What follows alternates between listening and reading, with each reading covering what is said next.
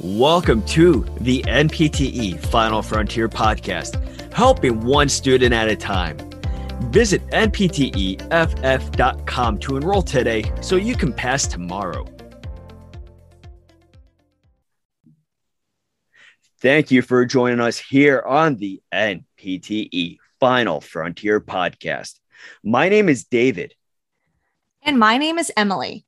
Today, we will be discussing the various types of incomplete spinal cord injury clinical syndromes. So before we dive into these different types of clinical syndromes, let's first review what an incomplete spinal cord injury is.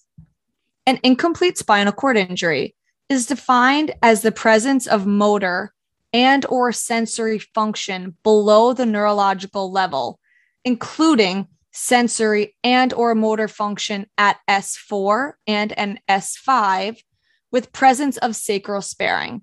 Now, if you're not familiar with sacral sparing is when the individual is able to feel deep anal pressure or able to produce a voluntary anal sphincter contraction when tested. An incomplete spinal cord injury can occur due to a traumatic or non-traumatic mechanism. Non-traumatic causes include things such as disease, infection, and congenital deficits.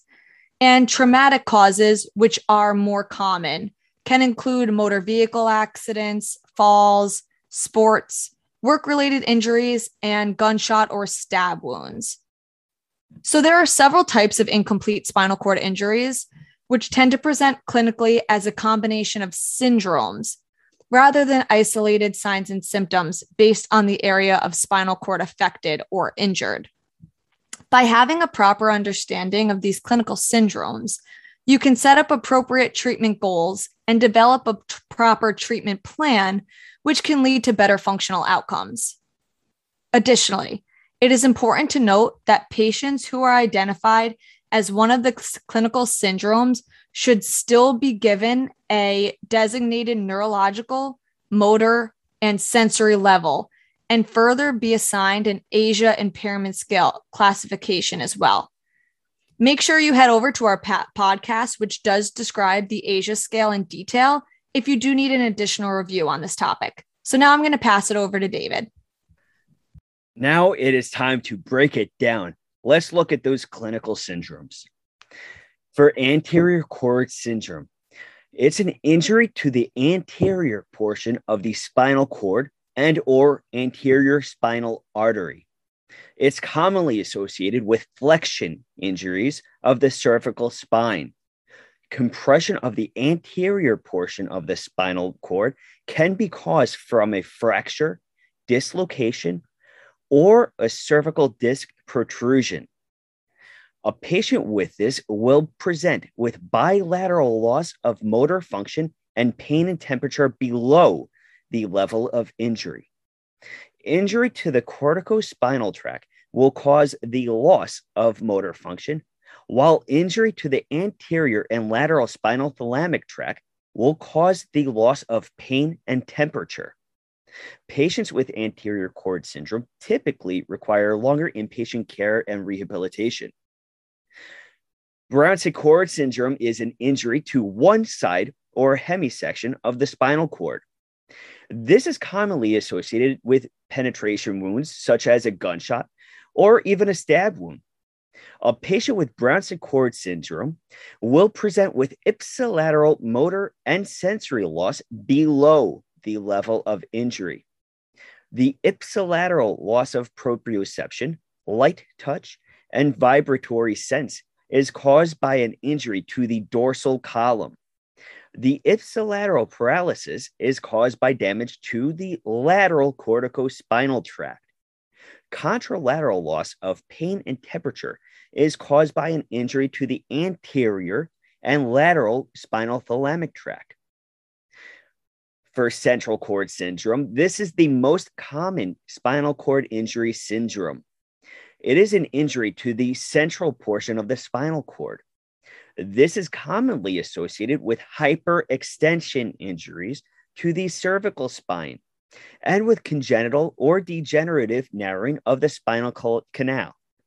In central cord syndrome, you'll see the upper extremity more involved than the lower extremity, as cervical tracts are more centrally located and lumbar and sacral tracts are more peripherally located.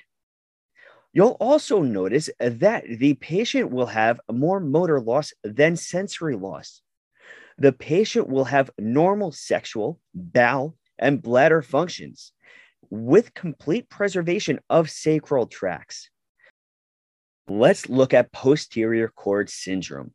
This is the most rare type of spinal cord injury syndrome. It is commonly associated with compression by a tumor or infarction of the posterior spinal artery.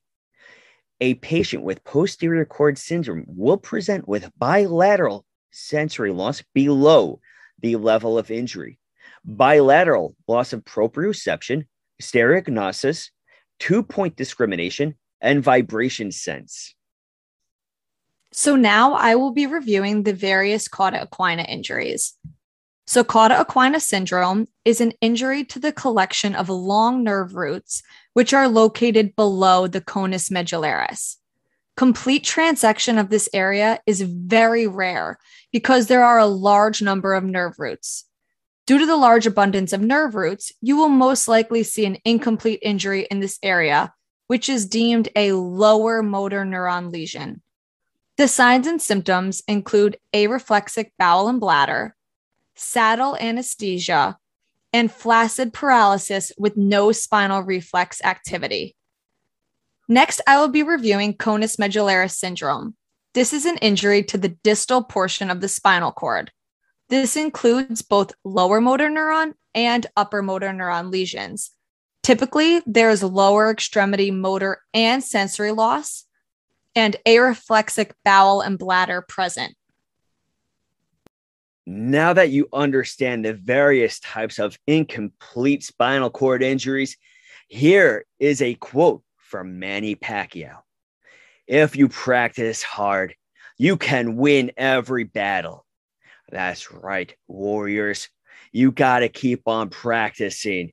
Practice makes perfect. You got to keep on taking those practice exams. Get on the field, get in the game, and practice, practice, practice. Go defeat this exam. You are powerful. You are strong. You are a final frontier warrior, and you will pass. Thank you very much for listening. For more information on NPTE Final Frontier, please visit npteff.com.